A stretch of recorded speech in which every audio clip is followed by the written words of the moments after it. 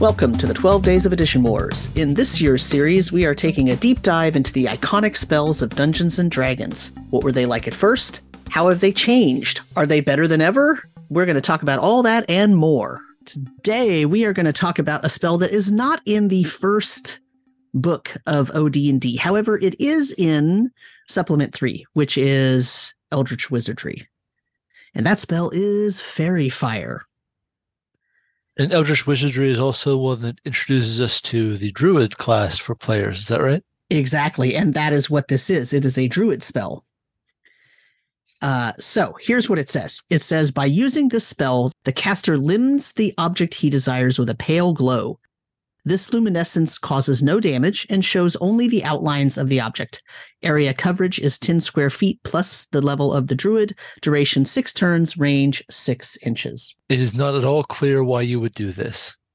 No bonuses, no combat mechanisms in there. This is purely presented as a kind of curiosity spell, a sort of utility spell. Yeah, it's a light source, and if you want, you can cast it on something that's moving, and you can always follow that thing. This is a first level spell for the druid. Well, which is so, interesting because it doesn't do anything. Because it is a light spell that outlines something. Like that's fine. It's actually, so here's the thing is, given the things that the druid can do, like it kind of like, okay, if the druid is trying to track a squirrel back to some certain area, or if the druid, is speaking to a squirrel, and the squirrel says, "Oh, I'm going to come show you," right? Or, whatever.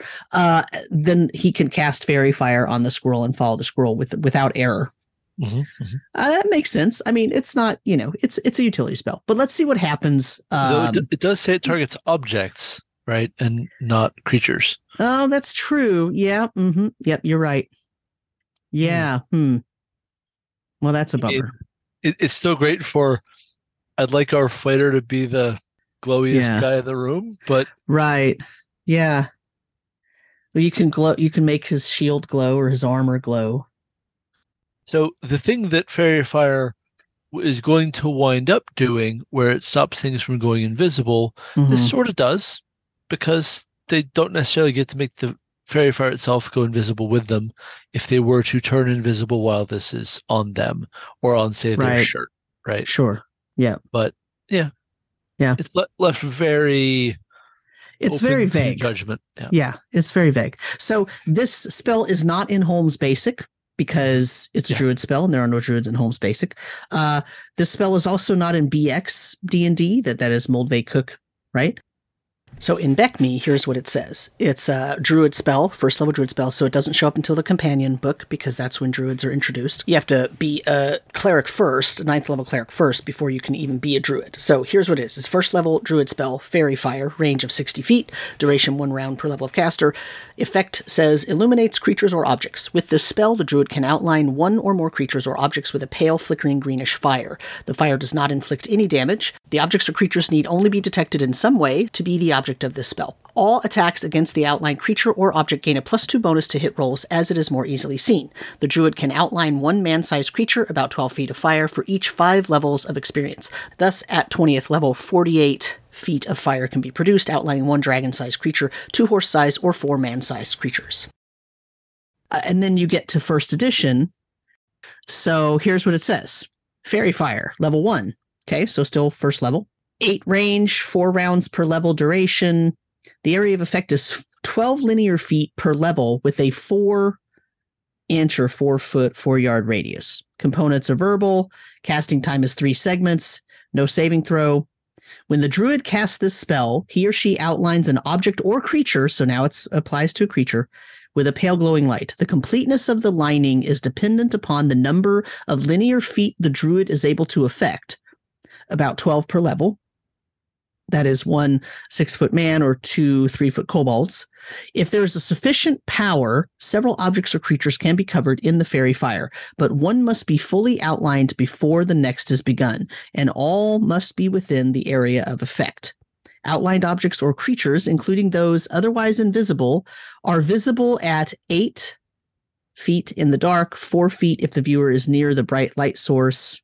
Outlined creatures are easier to strike, thus opponents gain a +2 on a 2-hit die.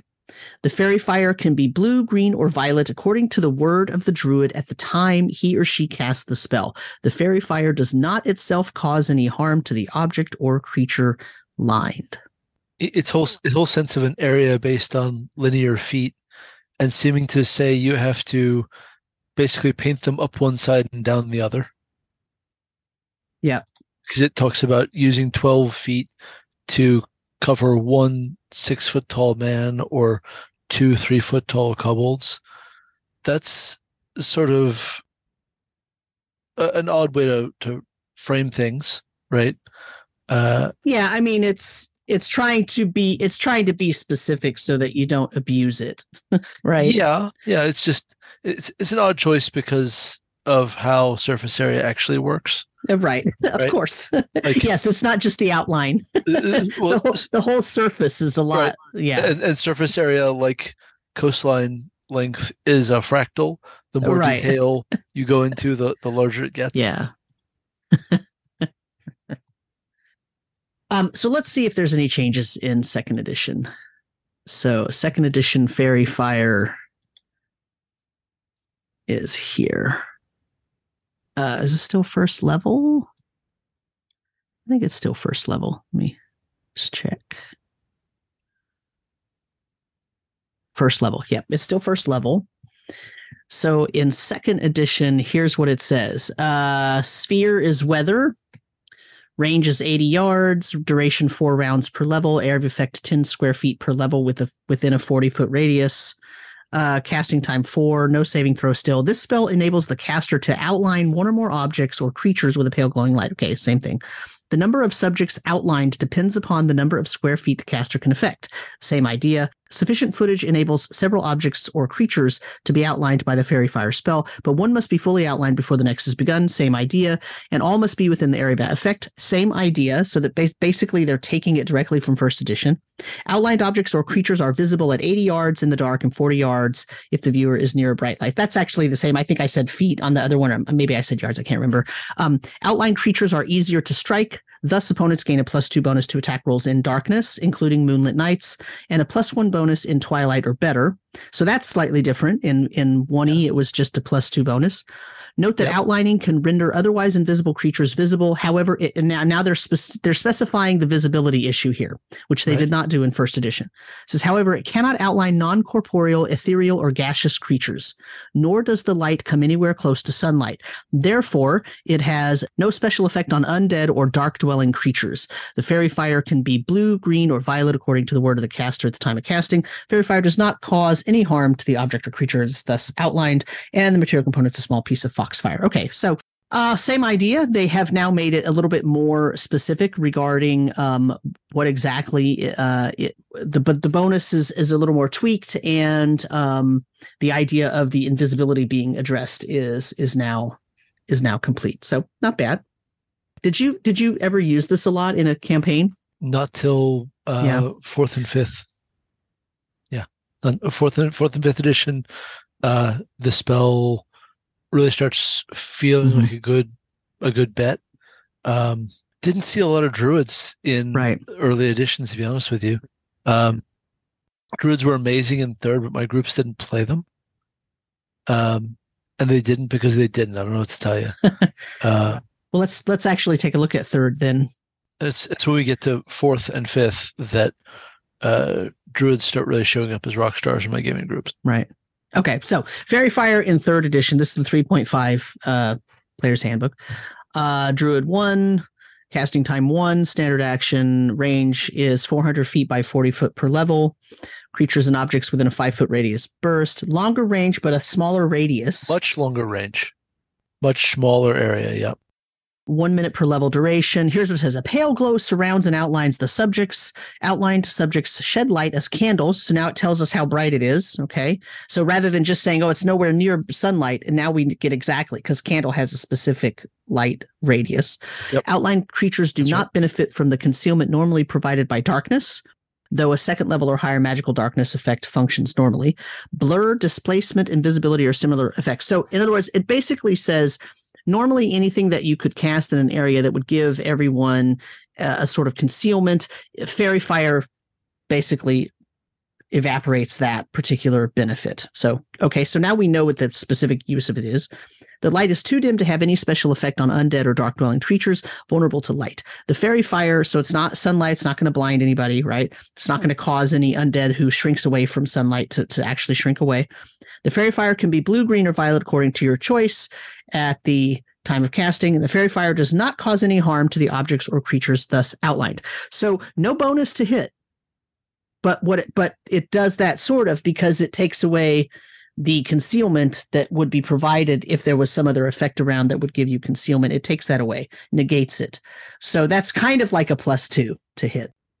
Well, so it needs to be said, the way concealment works in third makes this a real hidden gem of a spell, because concealment is a fixed mischance that comes after your attack roll, right? So you have to hit your attack roll and then pass a percentile mischance. So this is shoving mischance from concealment, every form of concealment, off the table completely. That's actually incredible.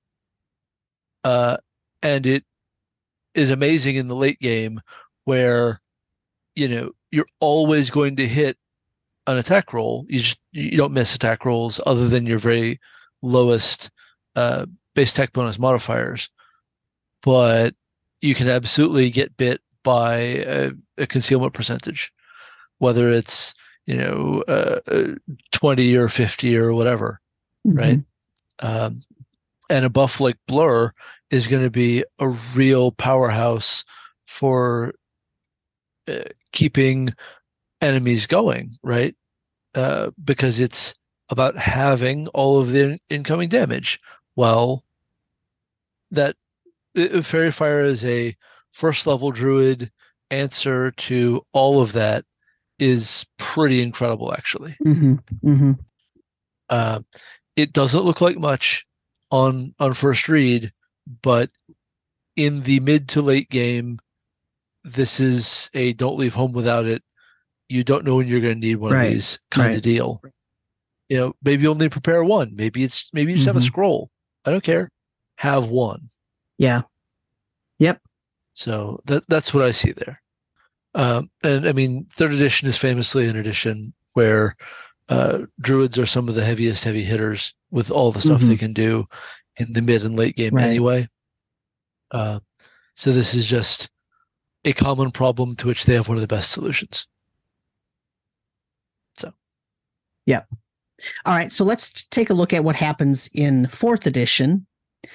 And in 4th edition, this spell is in the Player's Handbook 2. And the reason it's in the Player's Handbook 2 is because the Druid is in the Player's Handbook 2, not the Player's Handbook 1. So we have to go to the Player's Handbook 2. And what we learn is that Faerie Fire is a first level spell. A burst of colorful light envelops your foes, distracting and slowing them. As each creature breaks free of the effect, the light flares one last time, searing the flesh and dazzling the eyes. This is a daily power. It is a primal power source, does radiant damage, has the implement keyword, standard action. It is a area spell that has an effect to burst 1 within 10 squares, so you can determine the squares within 10 of you that you're going to hit, and it will hit 1 around whatever your target square is. Each creature in the burst will be affected, and the target is slowed and grants combat advantage, which is the attacker gets a +2 if you're granting combat advantage. The after effect is 3d6 plus wisdom mod radiant damage, and the target grants combat advantage until the end of your next turn.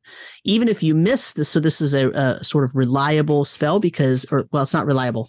I take that back. Reliable means something very specific in 4th edition. It's not that it's reliable. It's that if you don't hit, it still has an effect on a miss. You do 1d6 plus wisdom mod radiant damage. The target grants combat advantage until the end of your next turn.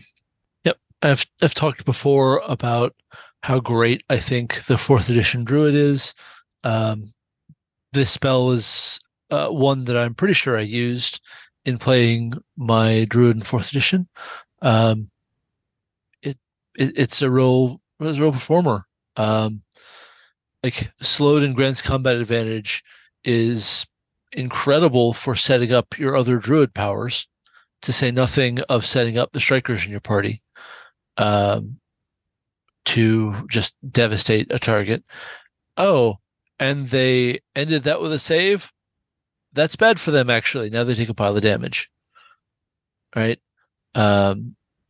So there's a lot of really good possibilities here for you as the Druid player. I mean, slowed is great to have, but combat advantage is where it's really at. So I regarded this as a wonderfully useful daily spell in a class that actually has a lot of really good options at all of its levels. Druid really shined for me. This is decent. Even as a daily, it's decent. And it is, it's pretty good. I mean, it's better than what we see in the PHB 1, because of course by the time PHB 2 comes around, now they're sort of getting their feet under them a little bit in terms of how to create a daily power that feels like something that is so powerful you can only do it once a day, it's good. I like it. It's in terms of 4th edition powers, it's pretty decent. Yep. I think I probably would have been happier if they'd found a way to have it not do damage. Just sort of the whole deal with a Faerie Fire, or basically St. Elmo's Fire. It doesn't hurt you. Like that's the idea. It's kind of weird and freaky, but it isn't harmful. And here they have it, your radiant damage. But I mean, I would be happy with it lasting longer, but not doing damage, right? Make it that if you hit, the target is slowed and grants combat advantage. I mean, it's hard to think about what's appropriate for 4th edition. You can't really say till the end of the encounter, because something granting combat advantage until the end of the encounter, that's way like that. No way. That's not going to work. But yeah, I don't know, that it could be reworked a little bit, like to make it a little, yeah. I don't know. It is kind of weird because having it do that much damage is a bit of a departure. But again, right, they made it something you can only do once a day. And so it went from being like, I know it's only a level 1, but it's a level 1 daily. So it went from being something that was kind of this janky utility spell before 3rd edition to being really helpful in 3rd edition to now being powerfully damaging. And that is a bit of a it's a diverted kind of effect from what the previous editions were. I don't remember anyone complaining. Right? There were no. I kind of wish it worked a little bit differently. It's not a serious complaint. It's fine. So let's talk about 5th edition then. And I didn't mean that you were complaining. I more meant it that, there were a lot of spells that people would complain about based on the changes for 4th edition. Yeah. And that's not one of them. So I agree with that. Yeah. I agree with that. So Faerie Fire in 5th edition, 1st level spell, casting time 1 action, range 60 foot, a 20-foot cube within 60 feet, concentration spell, duration's 1 minute. It's an evocation, has a dex save. It is a debuffing spell. It says each object in a 20-foot cube within range is outlined in blue, green, or violet, your choice.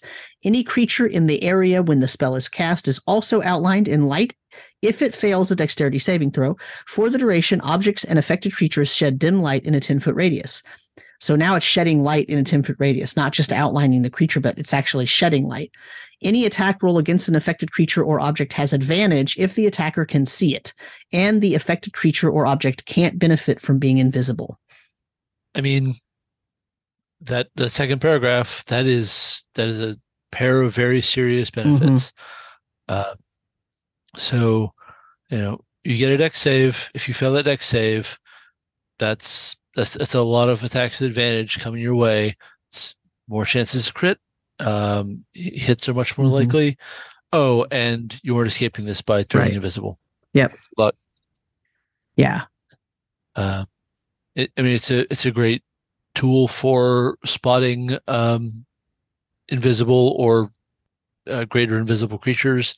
If you are fairly sure you know about where they are, if you've got a pretty good guess that they're in this 20-foot cube. But man, that's a really nice first level spell. A 20-foot cube is a pretty big area, frankly. The spell's only two real weaknesses are the dex save, which, okay, plenty of monsters are pretty good at, and the concentration duration. I mean, my thing is, just to remind the audience here, in 5th edition, being invisible means that any attack roll against you, if you're invisible, has disadvantage, and your attack rolls have advantage. Yep. So the fact that this completely negates that can turn the tide. Yep. Oh, yeah. Yeah, it's huge. For that. I've put my players in more than a few encounters with either a mage or an assassin who have greater invisibility cast on them. And I mean, they very often don't have a druid in the party, and that's rough for them. But this would be a great solution next time I do that. Yep. So let's think about where the spell came from, right? So let's go back to OD&D here. So here's the Faerie Fire spell. The very beginning of this is the caster basically outlines the object with a pale glow. It causes no damage, and it covers a certain area. That's it. Right? And there's there's a possibility that you can read into it if your DM feels like it, that maybe it could do something to people who turn invisible. Right. But or the things they're wearing. Turning invisible wasn't necessarily maybe the things they're wearing are what gets outlined, right? Yeah, exactly. But like we said, the spell doesn't have a super clear utility. It's sort of it might be this and it might be that. Maybe it's supposed to be a light source kind of thing. Maybe it's supposed to kind of freak people out. Right. And that's the thing is it did have a function. It had a purpose when it was being written and put in here. Right. Whoever wrote this particular entry had an idea of what they wanted it to do. Right. But like, who knows? Like, it's very much less useful feeling because it's just such a very concise write-up. Yeah. Whatever they had in their head, they didn't really communicate, but the basic idea is going to get carried through into, okay, so that makes them easier to hit. Right. Pretty soon, and that's going to then be a very strong through line. Right. Well, pretty soon, no kidding, because really quickly, right in the 1st edition book, right? It's not suddenly a +2. And +2 on a attack roll is certainly not impossible to come by in 1st, but it's not exactly falling off trees either. Yeah, it's pretty good. It's pretty good. For a duration of 4 rounds per level. I mean, even at 1st level, you've got a pretty strong chance of that being the whole fight. There isn't a save here, and no save, that's a huge help. But, 4, 8, 12 rounds, that's the whole fight. Who are we kidding? Right. 12 minutes of a chase is That's right, forever. Right. Yep. Yeah. And this is enough of a spell to make it so that the DM says, okay, so they're outlined. You're going to catch them, right? Or they're not going to be able to hide very well, so you're going to eventually catch them. Let's go ahead and move to the next kind of thing that's happening then. What are you doing when you catch them? Right? Whereas maybe if you didn't cast it on them, they'd get away. So it does have utility. I mean, and maybe the same thing with the OD&D version, right? Like maybe that's the actual intent. Maybe that's actually what was going on in game. I don't think I ever played a druid in OD&D, so I don't know. But like maybe that's what it is. And the reason it got expanded for first edition is because that's what people were doing. And they were making the case that, well, if the thing is lit up, it should be easier to hit, right? So now that's what gets built into your first edition. And then in second edition, they basically just sort of, they spell it out even more, right? So it has a decent progression, right? Not because it's missing from the basics. It doesn't feel like we talked about as many different variations or different similarities or whatever. It's sort of like, but it's in the big hitters, right? It's in the first edition PHB. It's in the second edition PHB. It's in the third edition. It's even in the fourth edition. So, it is a spell that has a lot of staying power. And by the time you get to fifth edition, it's good. Right? Yeah. I mean, there's no question in my mind that in fourth and fifth, it is a clear performer that everyone who reads it can say to themselves, yep, I see what that's for. I know what to do with that. And that looks great. In third, I'd make the case that it is a performer with a very good use case, but as is so typical of third edition, third ed wants you to discover that use. And it's another little bit of system mastery to understand the right time and place for a spell like Faerie Fire. Yeah. Right? Yep. Exactly. And then in first edition, I mean, a to hit bonus is a pretty compelling use case all day long. In second ed, they actually ease off some of that to hit bonus, right? Right. It's +1 all day long, and then +2 if it's especially dark. Which, I mean, we didn't have a lot of druids in second ed either. I think if I had to guess, I'd say that my friends read that druid higher level advancement thing and said, what? Right. And just bailed on all of that giant question mark of how do I advance? But that's fine. Yep. I think that once they get their clear use case down, they just sort of, there's a few additions back and forth of how powerful and, how obvious is it that it's helping you hit things? And then they finally land on real obvious and nice big area, but we'll give it a save. In much the same way that in fourth edition it had to hit. Yeah. Yeah. And I mean, like I said, I don't remember anybody complaining about the fourth edition version because I think it was the right power level for what a daily druid spell kind of can be envisioned to be. And I think it hit that pretty well. And so, what's funny is it didn't cause a lot of the backlash like what was caused with Magic Missile, right? Where you get this idea of no, this spell has a very iconic role and it has a very iconic kind of setup to it and feeling to it, and the fourth edition version destroyed that, in the minds of the critics, right? This didn't get that, even though it is fundamentally changed in fourth edition because it does damage and then it slows and grants combat advantage. None of the Faerie Fires before fourth edition slow the target, right? They don't slow anybody down. Does third edition slow anybody down? I don't think so, right? No. Yeah. Not at all. And none of them do damage. The slowing only appears and none of them do fourth. damage until fourth, right? So it is a huge fundamental change in fourth.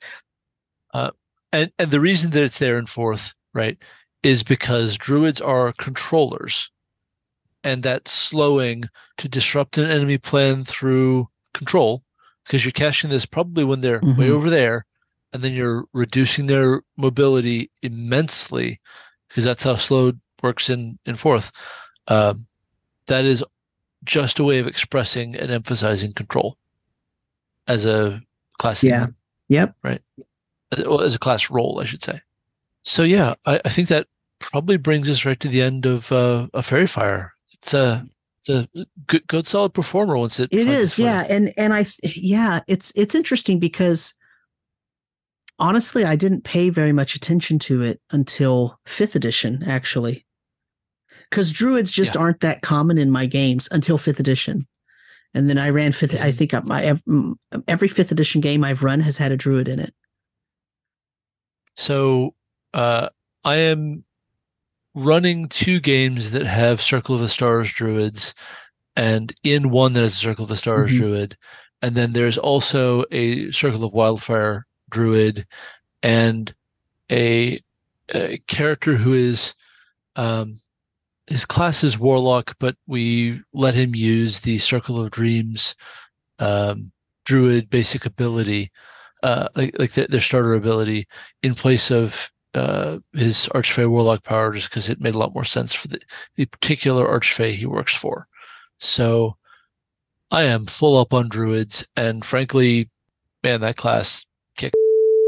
The Circle of the Stars is, I say this a lot, but like, okay, you have all of these other constellations you could pick than Archer, but you're going Archer form again, always. I've literally never seen anyone use any other form, right? Because Archer feels great. It's just an extra D8 plus wisdom, bow shot as a bonus action each turn.